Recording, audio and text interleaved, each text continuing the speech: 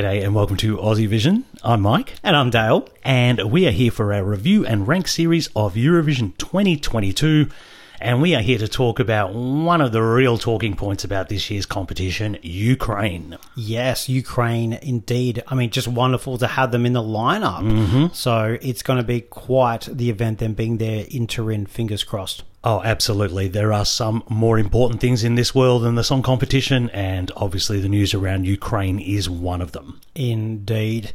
Well, let's talk about Ukraine and Eurovision first before we get into the entry. Look, they competed 16 times and they've been in the grand final every single time. They've only have to qualify 11 times though, because either they won and they hosted or they got through because of their ranking before, but they've got through the semi-finals every time. The only country, sadly, after Australia last year to do so.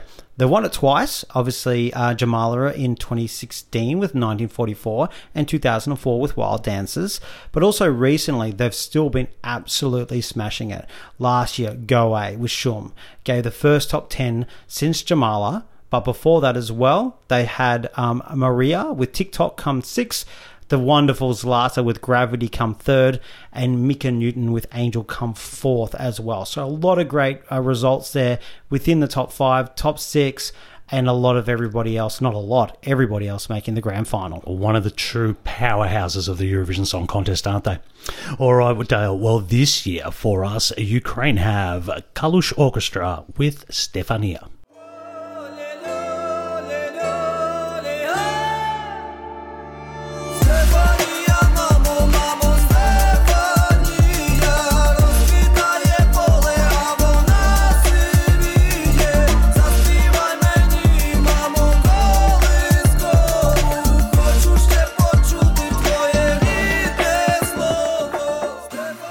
Orchestra is a 5-piece hip-hop folk band named after the Ukrainian city of Kalush. The band is a side project of the music act Kalush, which only features a few members and focuses on hip-hop, rap and beats.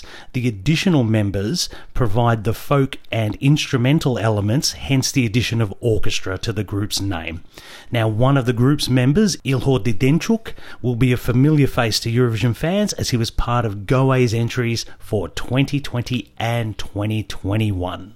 Yeah, and they were quite the story about even making to Turin in the first place, because Vidbur, the Ukrainian national final, look, it's had some controversies over the years, and it was won again this year. Kalush Orchestra actually came second in Vidbur. The winner, Alina Pash, actually withdrew after winning because of some falsification of documents and a few other things going on. Some irregularities, Dale, going on, wasn't there? There was quite a few things happening there, so maybe go look it up there.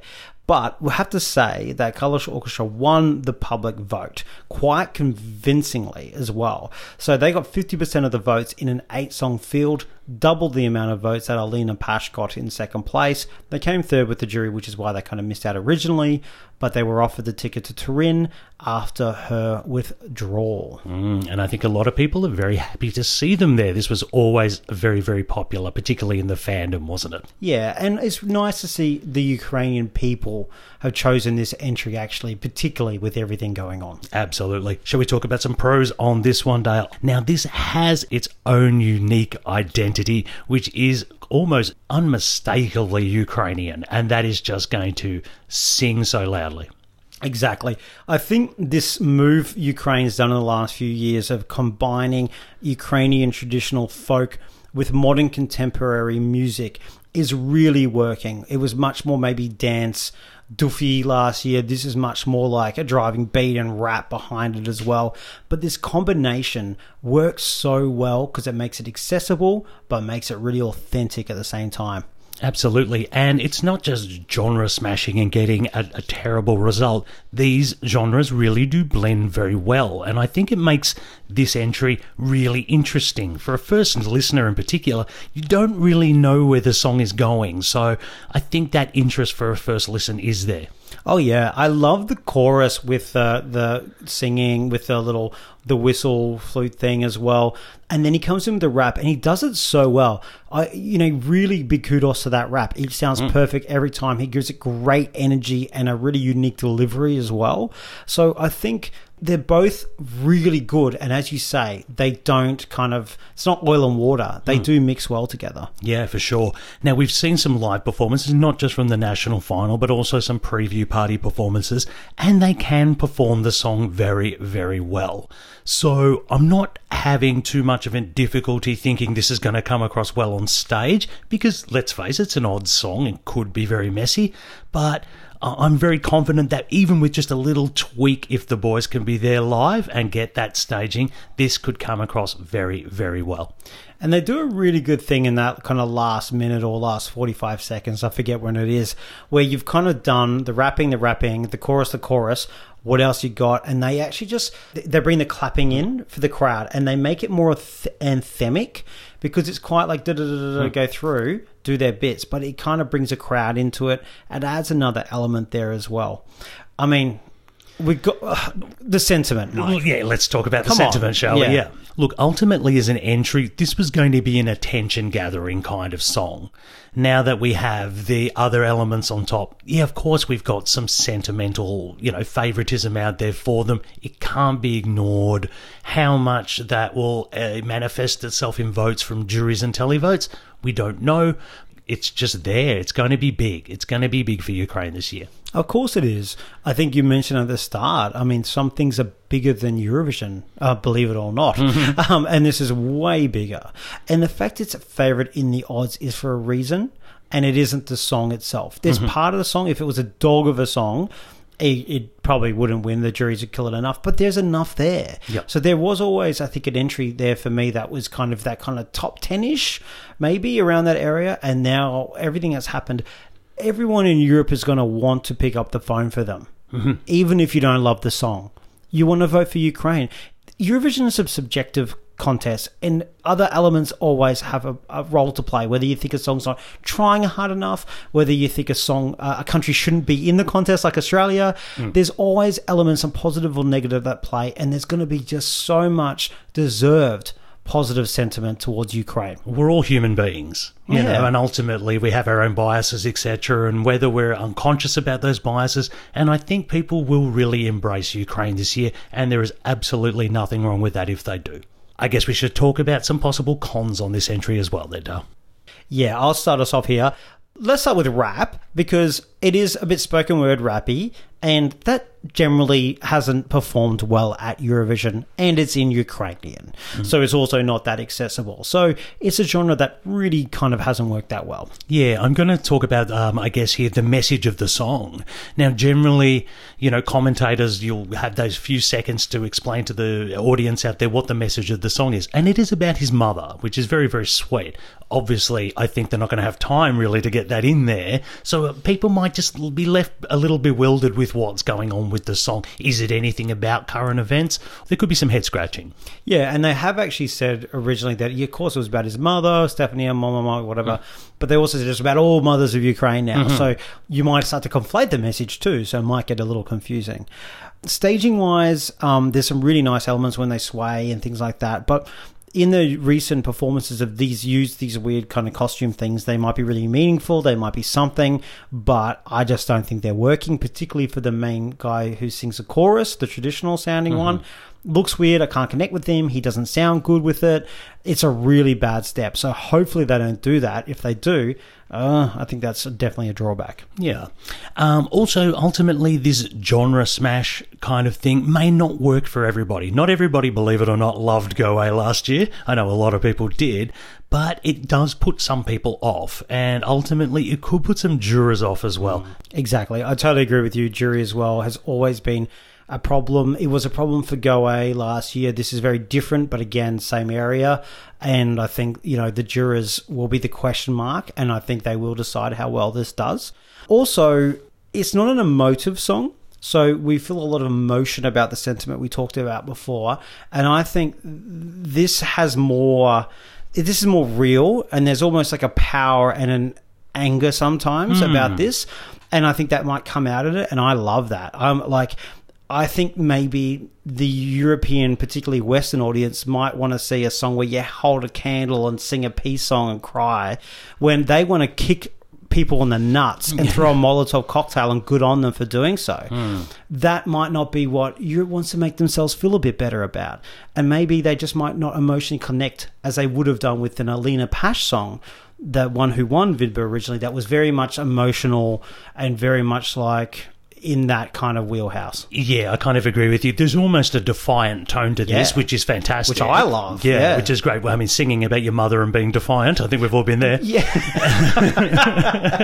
But, yeah, you're right. That there is an in-your-faceness about this, which people might not perhaps get. Yeah. I'm also going to say, and this is the last thing I have as a con, it just may be overshadowed by the whole thing. You know, will anyone actually sit there and listen to the song and take it in? Or is it the conversation in the lounge room going to turn to Ukraine? Or, wow, like they're there, I can't believe it, oh my gosh, and not actually take in what's happening on the stage. So, I mean, I hope they have time to prepare a fantastic staging and everything, but, who knows what resources they have at this stage. Yeah, that's a really good point, actually. I think it's kind of what I'm trying to badly get to in that whole thing about people want to connect on the issue and not on the song and the artist, which I think sucks. But it's human. And so because the song might not match their expectations of what that is, they might not pick up as much as we think they're going to pick it up for. I still think they will, but maybe that's the question mark there.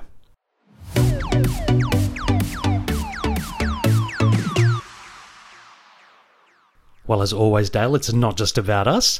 It is also the Aussie Vision team, and what were their thoughts on Ukraine? Well, yes, the Aussie Vision team did listen to all the songs competing and rank them, and they have placed Ukraine in 11th place. 11th, okay, just outside the 10 there. Just missing the 10 there, but you know what? It had a really... another broad range. I think every song's had a broad range here. 4th to 33rd, but impressively 7 top 10s, which is almost half the team who are voting that we know of so far. So, yeah, I think the top 10s might be just a bit more towards the bottom of the 10, hence why it's kind of just fallen outside. It was always a popular type of song with Australians, wasn't it? Now, which of the team members will we be hearing from today? We will be hearing from Liv, and we'll be hearing from Hugo. There is always going to be a market for these types of entries at Eurovision, the ones with the traditional folky elements with that modern contemporary twist. And doesn't Stefania just walk down that line absolutely perfectly? There is something here that an Eastern or a Western listener can listen to and really find an aspect of it that they like, because it is a real buffet of sounds. There's lots of little sample packs for everyone to go around, right? I love the steez and energy that these boys bring to stage. They look like they're having fun. I'm having fun watching it. That flute riff absolutely goes straight to the memory bank. It is something that just stuck with me from day dot, and I love this entry. National final controversy aside, this is a very worthy Eurovision song. Stefania moves at a really good pace, so I never really feel bored at all listening to it. The chorus is melodic enough. I don't usually like rap, but this seems to work within the whole song. But for me, it's that flute instrumental that gets me up and about. It's just so catchy. And the traditional element of the flute, combined with the modern drum beat, makes it a nice little mid-tempo headbanger. For me, of course this will stand out because it's so unique, both in language and musical style, and sort of upbeat type songs are few and far between in semi-final one. Without the current situation, this already would be sailing into the final, and now with it, we might just see this do really, really well. Well, some great comments there from Liv and Hugo. Pan-European appeal there for Liv, and I really agree with that, and that's what works so well with these genre mashups. And also with Hugo, good pace, and it really does sell its uniqueness very well, and they've both got that little fluty hook in there. They both love the flute.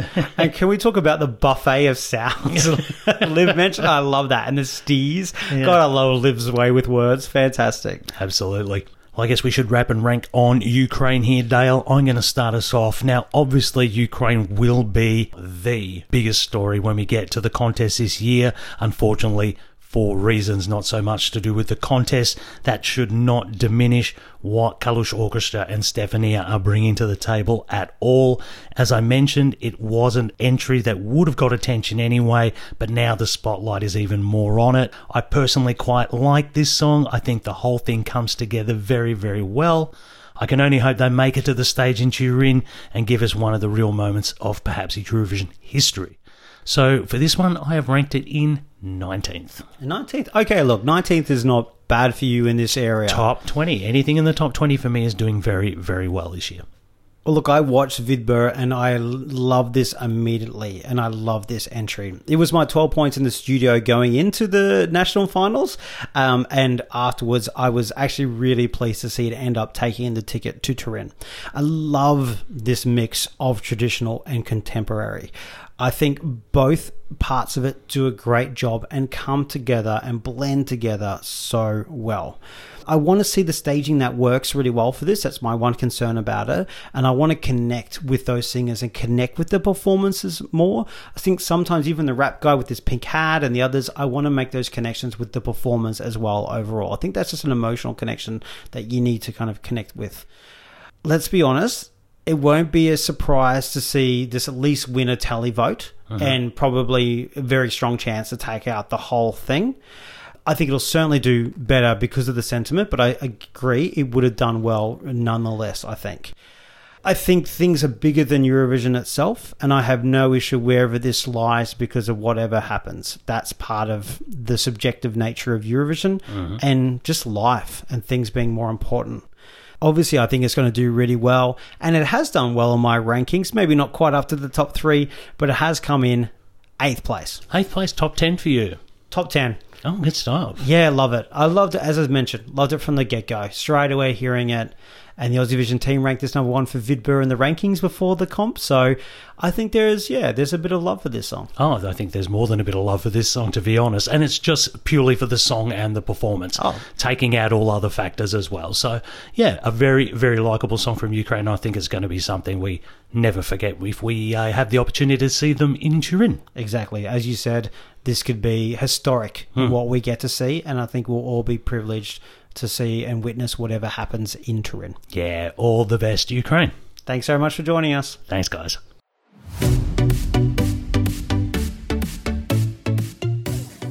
As always, thanks for joining us and thank you for your support. You can follow us on our social media channels at AussieVisionNet. And if you want to support the work that we and 20 Aussie Vision volunteers do and get some really good bonus content, then you can subscribe to our Patreon. The link is in the show notes. Thanks very much. Catch you later.